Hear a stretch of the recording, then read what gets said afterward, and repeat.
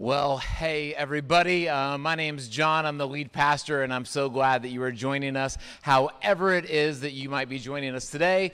So for those of you that are in the room, that are masked and dealing with the air-conditioned building, we're glad you guys are here. For those of you that are at home watching right now live online, glad you're here. Feel free to say hi in the chat if you haven't already. If you're watching at the lake or if you're watching wherever it is on YouTube or listening to the podcast, just a cool thing is that you can do church with other people. Church isn't a building, it's not a service, it's not an organization. It's about a group of people taking next steps towards loving Jesus, each other, and the world. And so however it is, wherever it is that you're doing that, we're glad that we can be a part of that journey.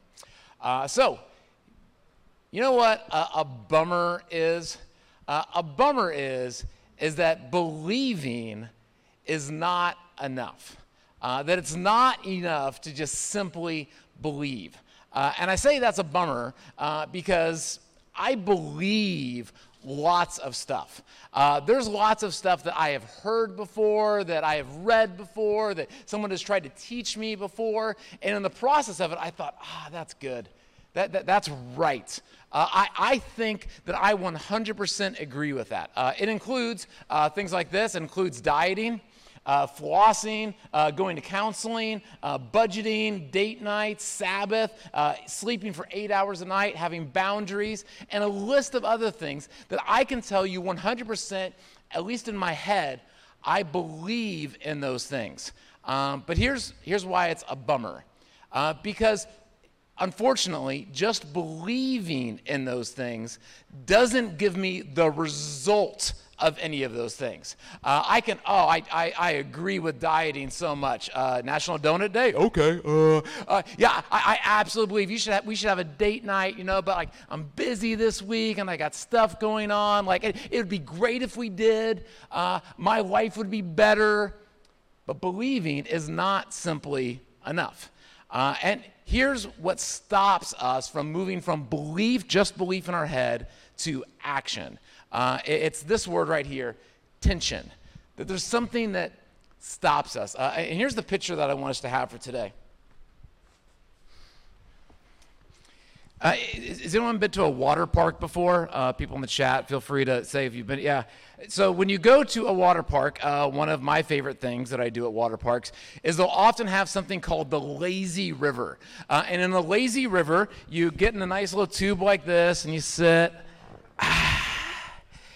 And it's called the lazy river because you literally don't have to do anything. There's a stream, there's a current that will take you all around the water park. I mean, you can take a nap. I mean, you can put in zero effort, and it will just keep moving you along. But what I would do, when I was in high school, I lived in Tampa, Florida. We went to a water park a lot called Adventure Island. And my friends and I, we would decide that we want to try to go the opposite way. And so we're going to try to walk across. And now it becomes not a lazy river at all. It becomes like a super intense river because it's really hard. The stream is like so moving in one direction that to try to go against the tide, the current, the stream is actually really, really difficult. And that's the way that it is with most of these things, is that we believe in these things, but the natural drift of my life, I'm guessing the natural drift of your life, the natural drift of culture is to eat terrible, is to think flossing's too hard, is to think I don't need counseling, to think I don't need budgeting, we'll do date nights later, like I'm so busy for it. The natural drift is to move in this direction.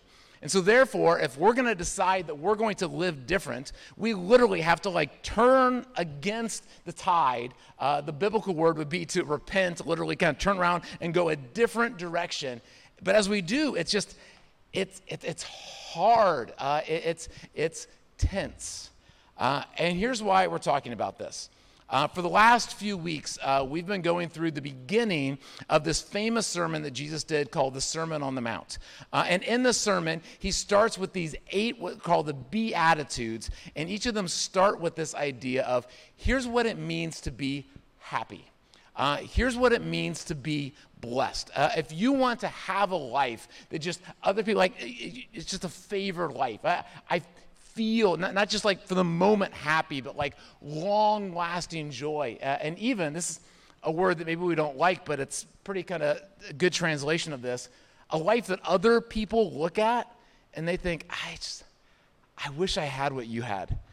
And it's not like I wish I had the stuff, and not that I wish I had the job. It's like the relationships that I see you have, the demeanor, the peace, there's something about you that I wish was true about me.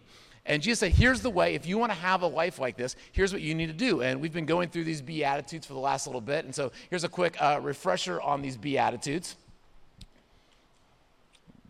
The Beatitudes on there.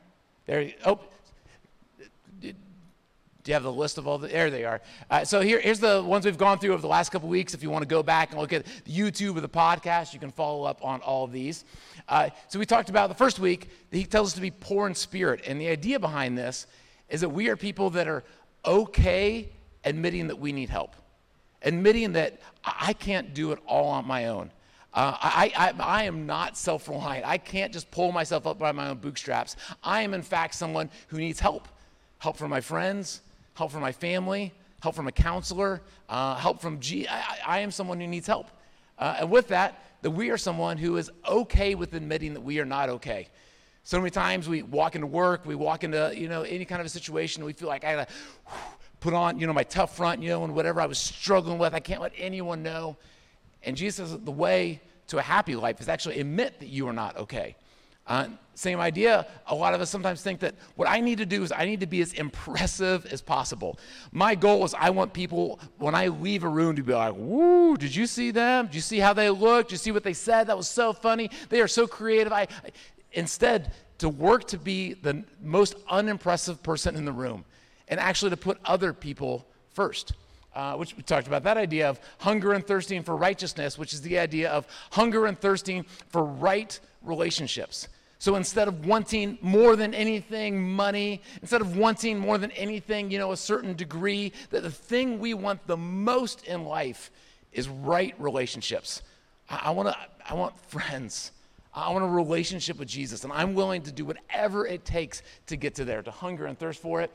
We talked about the idea of extreme forgiveness, not holding grudges, not being bitter, not holding other people to things that they will never be able to pay us back, but instead do extreme forgiveness. We talked about the idea of being pure in heart. Remember, we had 2 jars of water, and one was dirty and one was clean. And we all have things in our life that make us dirty. We call it sin.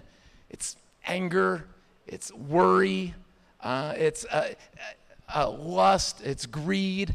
And as long as we have that stuff in our life, we're never really going to be able to see who God is in our life. And then last week, we talked about the idea of being peacemakers. That when we see violence going on, that our response is not to get violent back and say, you got me, but instead to get involved and to be peacemakers in that process. And what all of us know is that these things, while I hope would agree are very, very good, that maybe you've been convinced over the last few weeks that these would make us happy, these are not normal.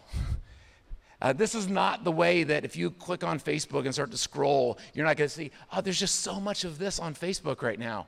If you go to your workplace, this might not be normal in your workplace. This might not be normal in your home. This is not the normal tide of culture. So therefore, if we decide, you know what, I'm with Jesus, I am going to try to live these things out in my life, then what you will face is tension. And the word that Jesus uses for it is persecuted. Here's how Jesus says it in this last beatitude. Jesus says that blessed, the happy people, the enviable people are the people who are persecuted. And real quick, I want to talk about that word persecuted for a second, because persecuted is a word that has range to it. It's a bit of a spectrum. Because for many of us living here in Albany, New York, in America, I believe that we are on some sort of a range where if you're following Jesus, you will face some sort of persecution. And we're going to talk about that today. But for many of us, here's what persecution will look like for us. Here's what Jesus says next in Matthew 5. It says, "Blessed are you when people insult you, when they persecute you, and when they say all kinds of evil things because of me. For most of us, if we're really being persecuted, it'll be people that are saying things, that are insulting us, that are doing something with our words, but our physical self will normally be okay. But I also don't want to discount that. That can be very, very difficult. Some of you might remember, if you've been around for a while, and I see some long-timers here, we did a series, I think like 4 or 5 years ago now, called The Only One. And we went through a series, a story in the Bible through a guy named Daniel. And the interesting thing about Daniel was he was someone who believed in God in a country, in a world where no one else really did. He was kind of literally the only God follower around. And for some of you, that's exactly your story. When you go to work, you're like the only Jesus person in your work. For some of you, when you go to hang out with a certain group of friends, you're the only one who goes to church. You're the only one who believes in Jesus. For some of you, it's in your own home. Maybe it's when you go to your extended family. And there's a bit of like persecution that might come along with that. Sometimes they might jab you a little bit. They might give you a hard time because they don't understand why you're making the decisions that you are in your life. And there's a part of it where they don't understand, and they give you a hard time about it. And that can be very, very difficult. But with persecution, there's a spectrum.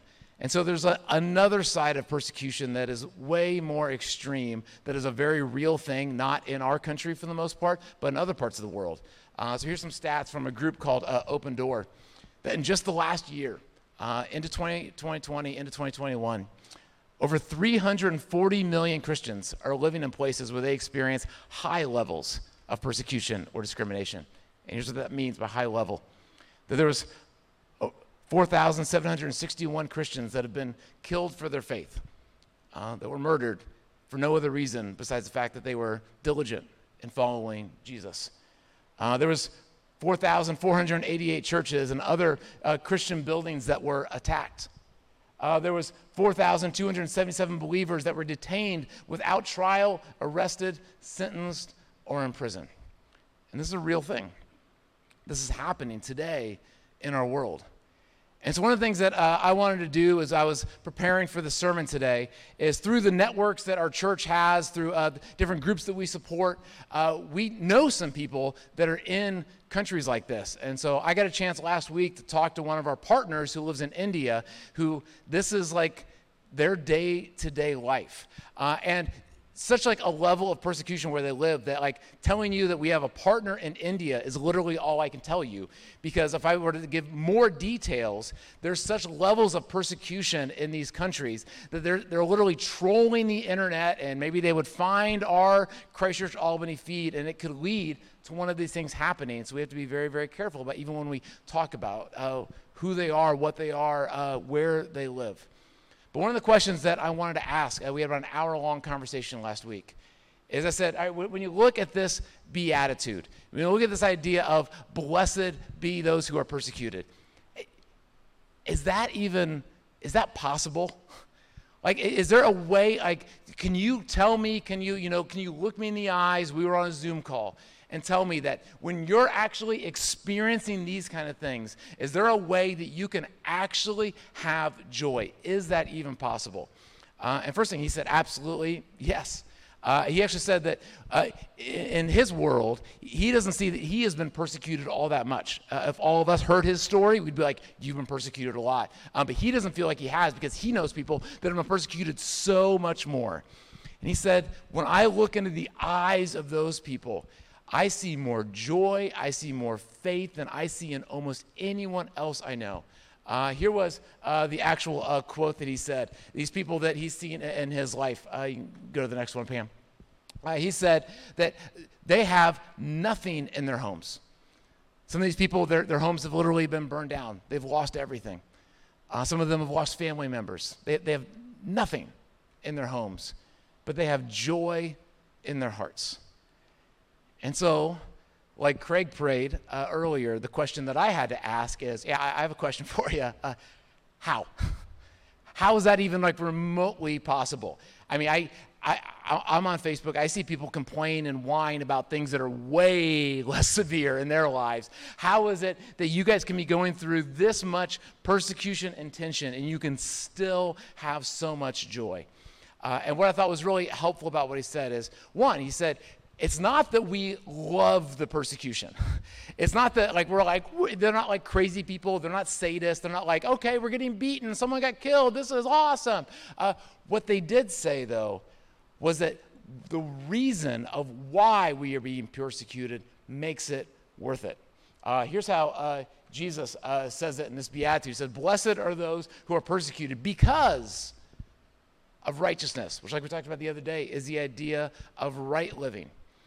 They had this idea that this way that Jesus tells us to live is so good, is so right, that even if it's hard, even if it's really difficult, even if it makes me lose things that I think are so valuable in my life, it is still such the right way to live that even when I'm being persecuted, I still have joy because it's the right way to live.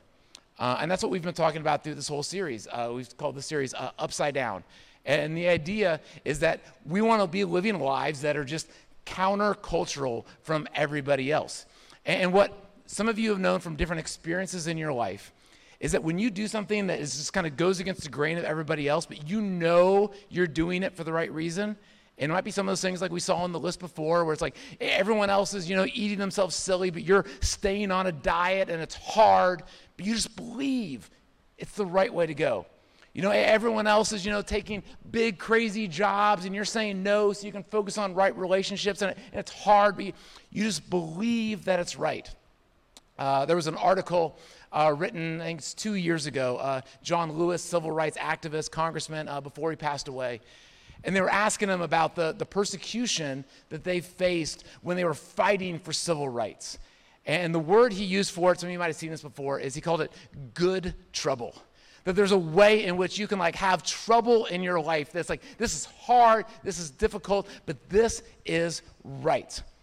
And what these folks in India and what we want all of you to believe is that this way of Jesus, it might cost you money. It probably will. It might cost you opportunity. It might be difficult in some relationships. But even with that, the best way to live is not big fancy houses. The right way to live is not everyone applauding for you and all your Facebook likes. The right way to live is Jesus actually was telling us the best way to live. And when we have that right kind of living, it makes the tension, as hard as it might be, worth it. And we have joy in the process. Again, here's how Jesus said the whole thing. No, go back to that, Pam. He said, blessed, the happy people are those who are persecuted, who face tension because of right living, because they're actually doing these things. For theirs is the kingdom of God. They are actually inheriting life as God intended. God didn't want you to live life with such stress and anxiety and pressure that it's pretty obvious to a lot of us, we've talked about this the last couple of weeks, that the way that the American life, the way that the current of culture is driving us doesn't actually make most people happy. But the way that life is intended happens when we do right living. So drill down a little bit more on this. I asked the guy I was talking to in India, and as I've been looking at how the early church went through this, and then just looking at my own life, what does persecution really look like? Why is it that people are being persecuted? And there's lots of reasons of why people are persecuted, but there seems to always be this commonality of these two different things. And I think these are very important because for the most part, sometimes, some of you have seen this, Christians are just obnoxious, and the reason why people are giving them a hard time is just because they're obnoxious. Or sometimes Christians get kind of given a hard rap because Christians are trying to push their morality down on other people who have not accepted Jesus yet. And for the most part, that was not the first century's model. They absolutely had their own morality, but they wanted people to love Jesus. They were persecuted for a different reason. And here's the two main reasons of why people back then, people now in India and other countries, and maybe you today, are persecuted. The first is radical inclusion. In the first century, This looked like there was a big racial system hierarchy where, you had the Roman Empire, and you had, Caesar and the senators, then you had, Roman landowners, and then Roman slaves, and then below that you had their people that they had conquered, and there was this whole kind of hierarchy. And then in Jewish world, you had, oftentimes it was based off of religious life, and so there was priests and Pharisees and people that did most of the laws, but then there's other people that are sinners, tax collectors, and there was a real hierarchy. And for the most part, there was huge divisions between this of like, if you're of this group, if you're of this racial group, don't even come to my house. Don't even talk to me. My kids aren't going to marry kids who look like yours, who are part of yours. And so in the first century, you had these people that were just like getting rid of all that. And they were all sitting at the same table together and eating together and seeing each other as equals. And the power structures in the first century just went nuts over it. When I was talking to our friend in India, he told a story that when they launched one of their first projects a few years ago, they had these two women that were outside of the gate. And the director came in and said, would you like to come in? Would you like your kids to be a part? And they said, they didn't even really talk. They just kind of shook their head. And the director asked again, would you like to come in? And it's like, no, we can't. You don't understand. We are, India has the caste system. We are of the lowest caste. You shouldn't even be speaking to us, and we are not worthy to come in and be given your aid. Our kids aren't even allowed to have an education that you're offering to give them. And the director put his arms around and said, no, you are absolutely as welcome as anybody else. And just bursting into tears, they walked in and got to see their kids be a part of an inclusive system for the first time in their life. But again, the hierarchies and the people who have all the power to gain from these higher caste systems freak out, and they have big persecution because of it. Or maybe some of you. Maybe if you consider yourself to be, kind of a white ally, and maybe you've posted some things on Facebook over the last year or beyond, just letting you know that, I believe in the idea of Black Lives Matter. Or maybe just if you're someone of color and you've been pushing this for a long time of saying it's our lives actually matter. Or maybe if you've taken up the cause of refugees, or maybe if you've taken up the cause of any group of people that unfortunately have been marginalized in our world and said, I'm not going to live by those rules. I bet you've gotten some pushback on Facebook when you posted it. I bet you have some folks in your family that think you've kind of jumped a bridge that's too far. And you're saying, no, you can give me flack, but I'm going to be as inclusive as I possibly can. Talked about forgiveness a few weeks ago. There's some members of your family that if you were to invite to the next family reunion, other people of your family don't want them there. And if you decided that you were going to be the inclusive person to offer forgiveness to that person, you might catch some flack. There's some folks that if you invited into your neighborhood, there's some folks that if you decided that you were going to be radically inclusive, there might be some pushback. But I would argue that it's good kind of trouble. It's good kind of persecution. The next thing that they were often persecuted for is by this idea that Jesus, not Caesar, is Lord. In the first century, obviously, Caesar, head of the Roman Empire, and he was seen as a god and minted on their coins. A normal phrase in the empire would have been this idea that Caesar is whatever Caesar wants, he gets. He wants you to go in the army, you're going to go in the army. Jesus wants you to do this with your money, you're going to do this with your money. Caesar says, here's who the most important people are. Caesar's going to get whatever he wants. And one of the chief things that happened in the first century was there was a group of people who said, I'll follow the laws that I can, but if there's ever a time where it's like Caesar saying this and Jesus saying this and they collide and I can't do both, I'm going with the Jesus way of doing things. And this is the way it is in India.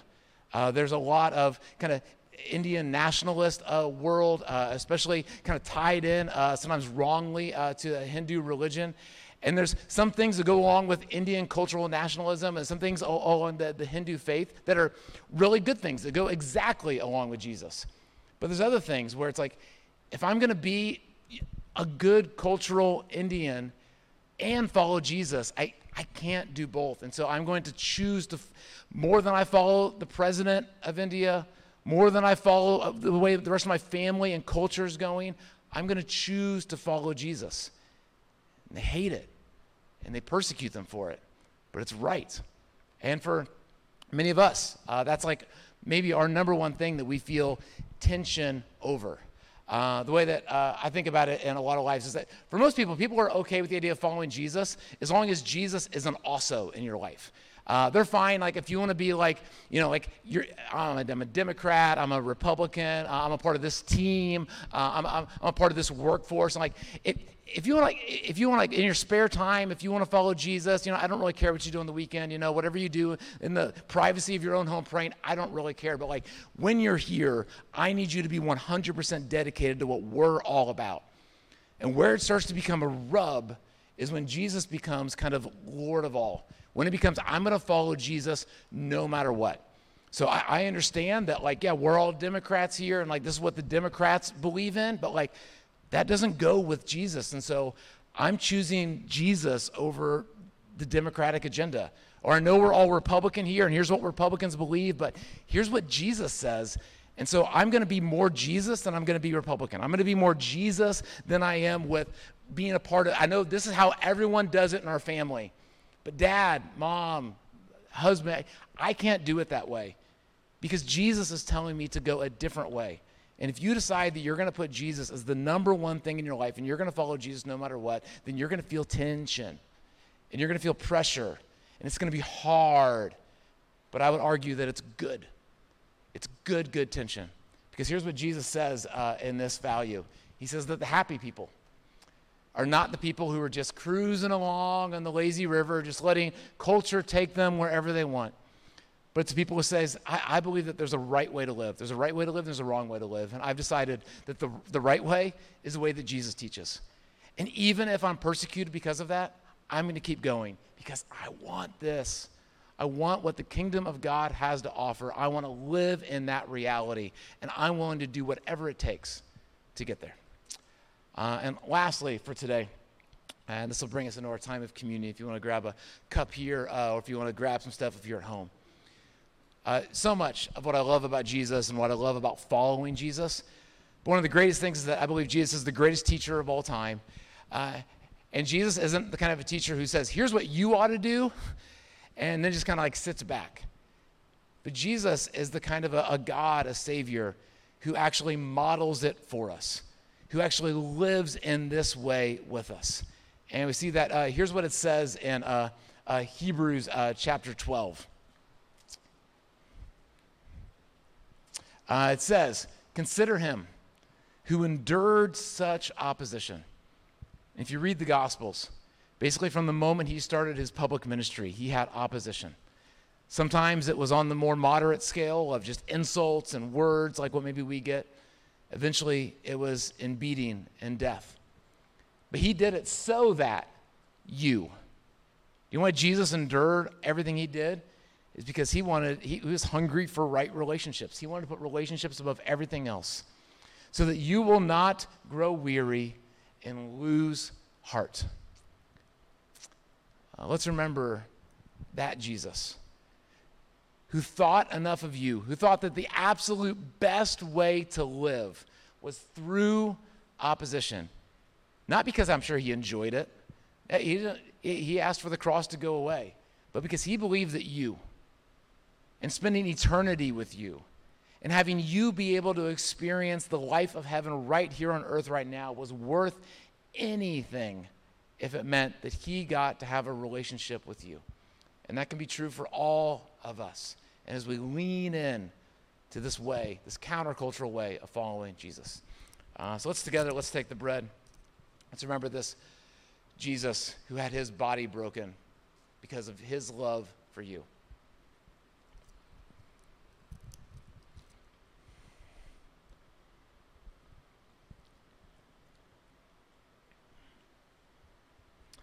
And let's take the juice and remember the blood that he shed that was beaten out of him because of his love for you.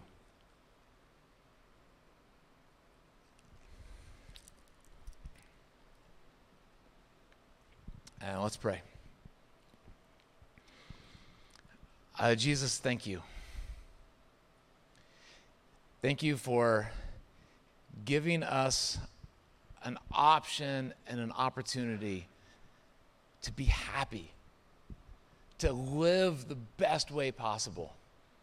But because of evil and because of sin and because it's created a world where it's just sometimes feels so much easier to live a different way. And even though every one of us can give example after example of our own stories and other people's stories who have actually not found happiness and what the world swore was going to make them happy, it feels tough to walk the other way.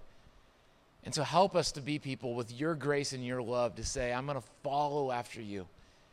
And like you pursued us and like you pursued the cross, help us to have that same tenacity of following you so that we can experience your kingdom. And when we fail, and we all fail, help us to remember that you still love us. You are happy to help us come along and try to repent again and try to turn back against that current tide of culture. And that you will forgive us our sins 1,000,000 times. Because that's the worst opposition that you face is just our own bullheadedness against you. But you're not going to let that stop you, even to the point of you dying on the cross for us. We love you for that. In His name we pray. Amen. In a little bit, as we talk about all this stuff, best way to move forward on this is not just to hear it, but if you want to believe into action, we think it's best to do it in community. So soon, actually probably already, you've gotten an email. And so we encourage you there's some questions in there. Spend some time talking to someone else about how you can be a part of that.